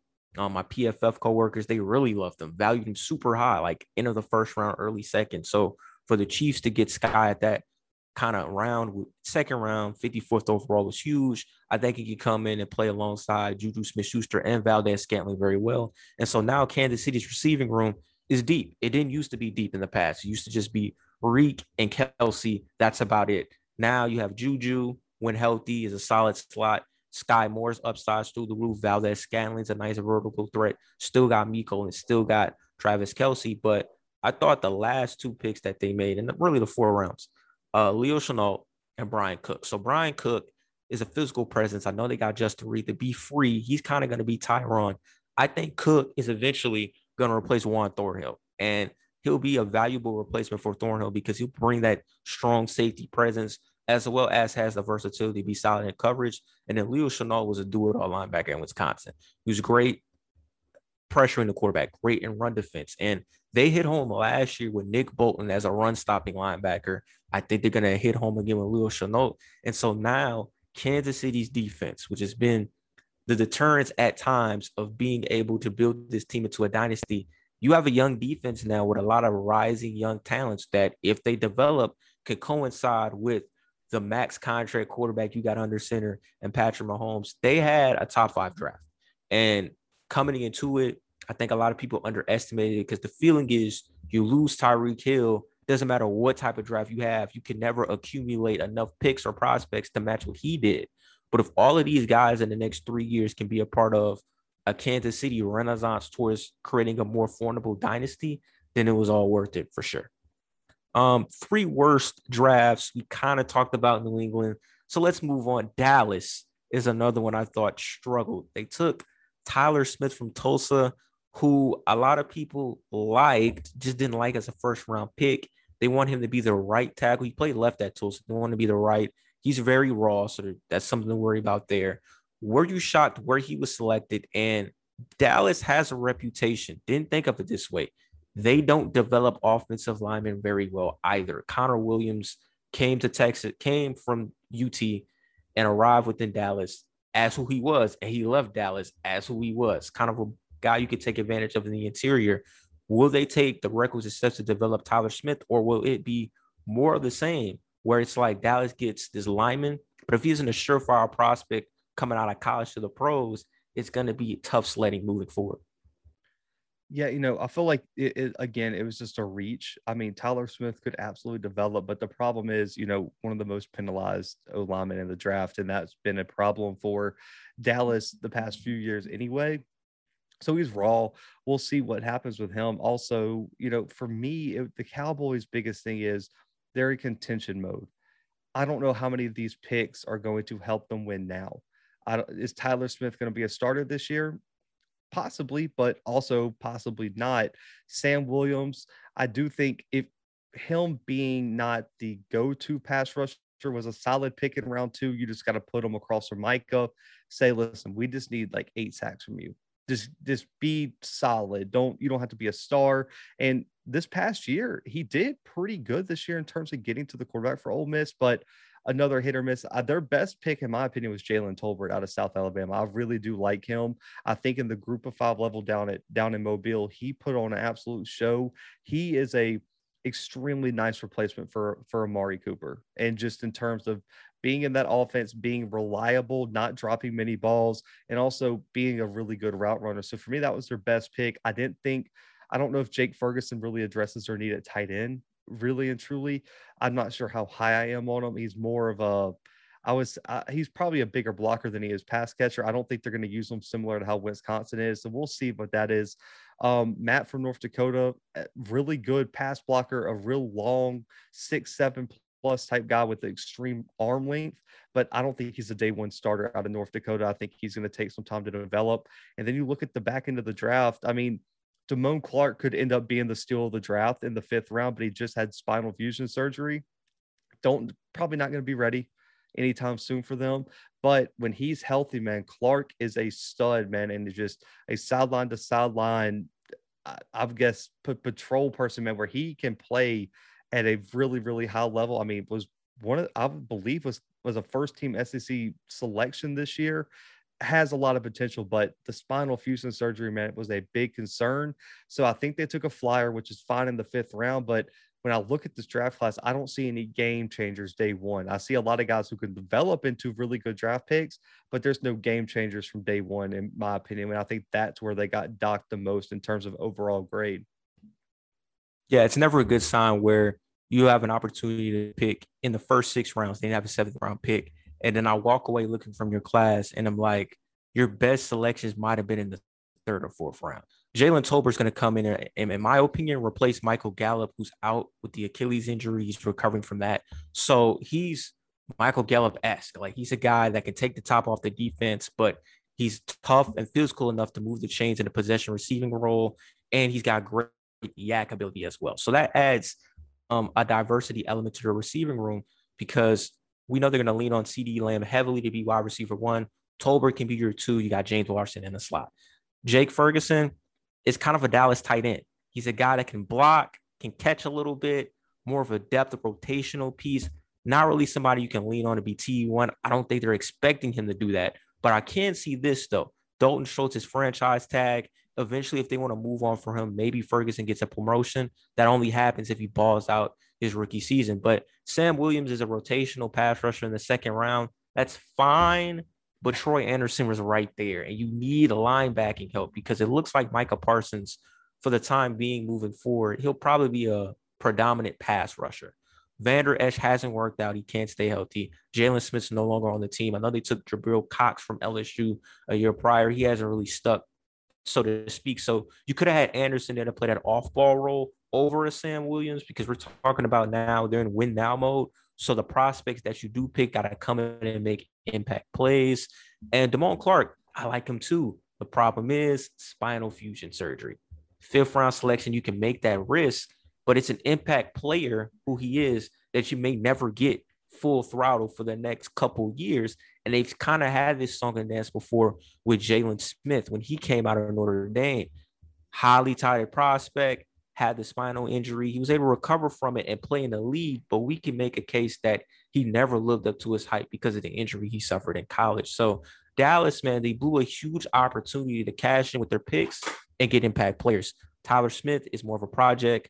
The tackle from North Dakota is more of a project. A lot of project guys that they took, and only about 2 guys that I can walk away from and be like, they're plug and play, and they were your mid-round selections. So not a great draft, so to speak, but I don't think it tops the Niners draft, which was not that good to me as well. They're one of my franchises that didn't have a great draft. And I really want to talk about this running back pick. They took Tyler Davis-Price from LSU. This is the 2nd year in a row, Blue, they take a running back in the draft, and guys walk away from it like he's not a scheme fit for how they run the football. Price is a downhill runner. He's not really east to west. Neither was Trey Sermon last year. I've seen this song and dance before with Shanahan where he takes these offensive players and then early on in their career, they don't work out. And he talks about how they got to be better. And my response to that is, why not pick a guy that's a seamless scheme fit? How did you feel about TDP getting selected by the Niners? And can it work at all for both parties? I'm going to agree with that. I don't love it. I mean, he is not he's like he's just, I don't want to say boring, but like that's pretty much what he is. He's going to get you what, 2-3 yards per carry. Never really been like the home run hitter. Couldn't really establish himself at LSU. And it's like, I don't know. You lost Raheem Mostert. That's not Tyron Davis Price. And like in the slightest, not speed wise, not explosiveness. You just got a workhorse. And for me, the question is what's the goal to get him? And so I thought the value possibly is there with the 3rd round pick, but I just don't think he fits what the Niners are going to want to do in terms of an offensive scheme. I don't think he's a starting running back, really and truly. I mean, you probably can use him in goal line or something like that, but that's about it. I think Drake Jackson was a solid pick at edge, but the problem with him is I think he's just a pass rusher. I don't think he's a guy you can have in every down at the defensive end position. Danny Gray can't catch a ball to save his life. I mean, when he does, he's electric, but he has a lot of drop problems. Not a great pick there. Then you get a bunch of project guys in the later 4th, 5th, and 6th rounds. I mean, it's the same thing where you might have one guy who's starting in 2022 in a major role, maybe 2 guys that have any role at all going into the season. I just personally don't see any impact guys for the 49ers. I mean, I wouldn't be surprised in 3 years if we're looking back and saying they didn't get a single starter from this draft class. And when you're looking at a 49ers team that they're in win now mode too. They've been in win now mode. I mean, with Jimmy G, you're at least going to the divisional round. You have Trey Lance that possibly is finally going to lead your team, but the 49ers want to go win a Super Bowl, and I don't see any of their picks being one of the key reasons that they go win a Super Bowl. Yeah, I agree. This draft class by the Niners was very underwhelming. Drake Jackson is raw. He's one-dimensional. He's a pass rusher, tremendous athlete. And it kind of comped him to Arden Key, who actually had a breakout year with the Niners, but Arden Key, for the most part, has been a bust. So you spend a 2nd-round pick on an athletic pass rusher that is underdeveloped, so to speak. TDP was very confusing to me. Running back's the last thing the Niners need. They need weaponry. Obviously, the elephant in the room is Deebo Samuels wants to be traded, still wants to be traded. So I think that's where the SMU receiver comes into the picture, Danny Gray. But if he can't catch, like you alluded to, how dynamic can he truly be? Are we talking return guy? Okay, but I wouldn't take a return guy with my core 4 or 5 round picks like they did. And so I think Gray has Deebo Samuel-esque upside. And I think if Deebo moves on, I think he could go into that role. But it just comes back to the big thing. Rumor was Detroit and the Jets offered the Niners a 1st-round pick for Deebo. They should have took it. If Deebo is telling you there is no amount of money you can pay me for me to stay, you have to move on. You can't get your egos in a bout and make it be like, okay, I'm not gonna follow what you say because you're under contract. You're gonna do what I say. They had a great chance trading with the Jets. They could have got Garrett Wilson. And now we're having a whole different conversation with Garrett Wilson in that offense with Trey Lance coming into form eventually in his rookie deal, upsides through the roof. But instead, they decided to keep Deebo in the fold, go for these reaches, and they're kind of like the Cowboys. They're in win now mode. But I think, unlike Dallas, the worst thing that happened to the Niners, in my opinion, because it kind of warped their psyche, they went to the championship game last year. I know the year prior they had the injury-riddled season, and that cost them to miss the playoffs. So I know coming in, the fan base thought we're fully healthy now. We can make a playoff push, but I don't think their fan base thought they were going to beat Dallas or beat Green Bay, but they did. And so their mindset needs to change. It needs to be all about impact players to help Lance's development and help our team win a championship. Instead, they went developmental, and they missed out on golden opportunities to get better as a roster. I think they had one of the worst drafts overall. And unlike we could spin it for Dallas and we could spin it for New England, where, okay, there's probably 2 guys that we feel confident can make impact plays for them moving forward. I don't really see it with the Niners. I mean, if Drake Jackson doesn't pan out, maybe Buford, the left tackle from UTSA, he'll eventually take Trent Williams' spot. Maybe he could take that next step, but they missed out big time. And it's something that they're going to have to hope works out moving forward. Um, but it's the end of this segment of the episode podcast, Independent Intel. But before I go, Blue, gonna let you have the floor in terms of what did you like about the draft process, what you didn't like, who do you feel like has the best chance to succeed in their new destination, and maybe a preview to next year's draft prospects moving forward from the HBCU, FCS, or FBF ranks. Who do you have on your radar that can take that next step and be the highly touted draft prospect for next year's class? Yeah, man. I mean, I thought overall looking at this draft, man, it was real strong in terms of wide receivers, corners, and offensive linemen, man. It was deep, especially at the offensive tackle spot. You look at Charles Cross, Evan Neal, even I believe it's Akeem from North NC State. And then you look at the corners, Sauce and Roger McCreary going second round, and even Derek Stingley going third to the Texans. That really, really strong DB class, all the way down to Marcus Jones in the third round. And also edge rusher too, man, from Kayvon to Hutchinson to Trayvon Walker to Jermaine Johnson, even to Boy Moff in the second round from Minnesota. They was really strong, and I'm really excited to see how these guys develop. I think the Giants, when you look at their first two picks with Kayvon and Evan Neal, I think those guys, man, I'm really excited to see how they turn out. I think the Giants had a really good first day. Also with the Saints, with Trevor Penning and Chris Olave, I'm really excited to see how they turn out. Looking ahead to next year is going to be crazy, man, especially in terms of quarterbacks. You look at some of the prospects that are coming out, from a Bryce Young to a CJ Stroud, even to a Grayson McCall out of Coastal Carolina, potentially coming out, of Cameron Ward, a transfer from Incarnate Word going to Washington State, finally being on that Power 5 level. Let's see what he can bring. He could be a sleeper in this class. Also, Hendon Hooker had a really big year at Tennessee. There's a lot of guys, and you have Spencer Rattler possibly changing up his career at South Carolina, Keaton Slovis at Pitt. The quarterback class has a lot more potential going into 2023, and I think you're going to see that reflected in draft picks. The QB scouting next year is going to go crazy.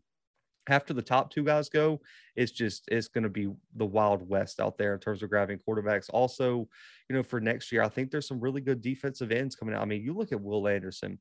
That's going to be the most interesting prospect I'm looking forward to seeing people scout, because in my opinion, generational prospect, and like a Derek Thomas like prospect, where you're looking at him being a instant game changer at that edge spot, and with his size, speed, production, I'm excited. And at the FCS level, man, there's a lot of great prospects. North Dakota State was young this year, man. They got a lot of guys coming out next year following Christian Watson and Cordell Volson, who got drafted this year.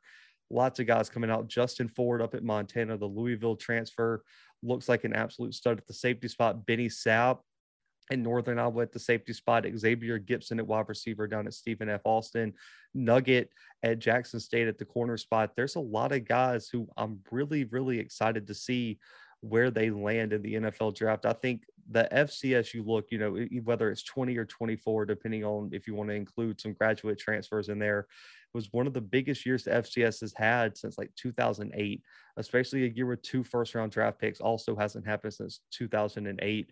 If the momentum can keep going, the FCS and just HBCUs in general, man, could really build on this. You look at next year, if 6, 7 HBCU prospects get drafted, that's a huge step forward. And I think it's a possibility looking at some of the players that you have coming up. So I'm hoping that the Senior Bowl, the scouts, the teams continue to understand that there's real talent at the FCS level, man. But I'm excited for next year. I think next year's class, man, there's some real guys, and that's not even including the breakout guys that we don't even know yet that are going to have that Kenny Pickett type year that come out of nowhere. So I'm really, really excited for 2023. Yeah, 2023 next season, that's going to be the draft of the quarterback. And I think that's going to be a draft overall where a ton of impact players can go early and change the fortunes of a franchise immediately. I don't even think this is hyperbole. As for the draft that just happened, like you said, deep at O-line, deep in the secondary, deep really in the trenches. And that's really where football is won or lost. Can you protect the quarterback? Can you get to the quarterback? Can you open up running lanes? Can you stop the run? And really for those FCS products, we get over 20 FCS talents get drafted. This draft is huge to set a foundation moving forward for the FBS schools that kind of have players get into that draft circuit and really go early. And we could talk about North Dakota State building their foundation there. Northern Iowa got Trevor Penning to get through the door. North Dakota, Stephen F. Austin, those organizations to say the least. And then on the HBCU realm, the SWAC, HBCU talents, you see four guys got in.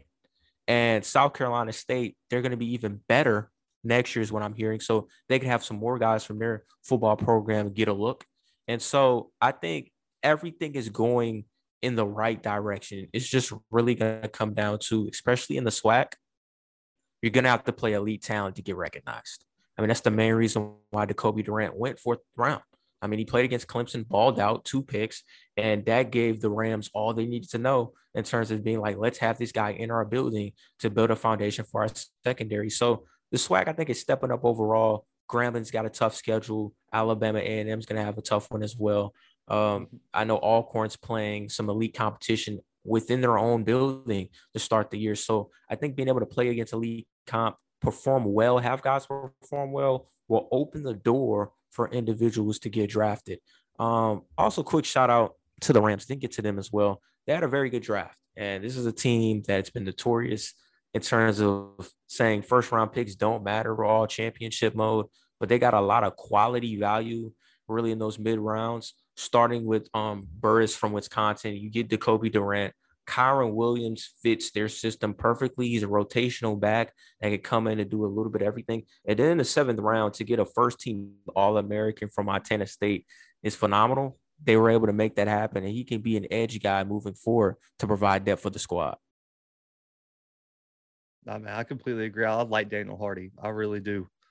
I mean, I had him on the show, man. The kid is an absolute monster. Came in from Washington. I think the COVID year really hurt him. I think if he had 2 years to really show what he could do, because the Big Sky didn't play football due to the COVID year, I think that those 2 years he could have found himself at the top 5 rounds, to be honest.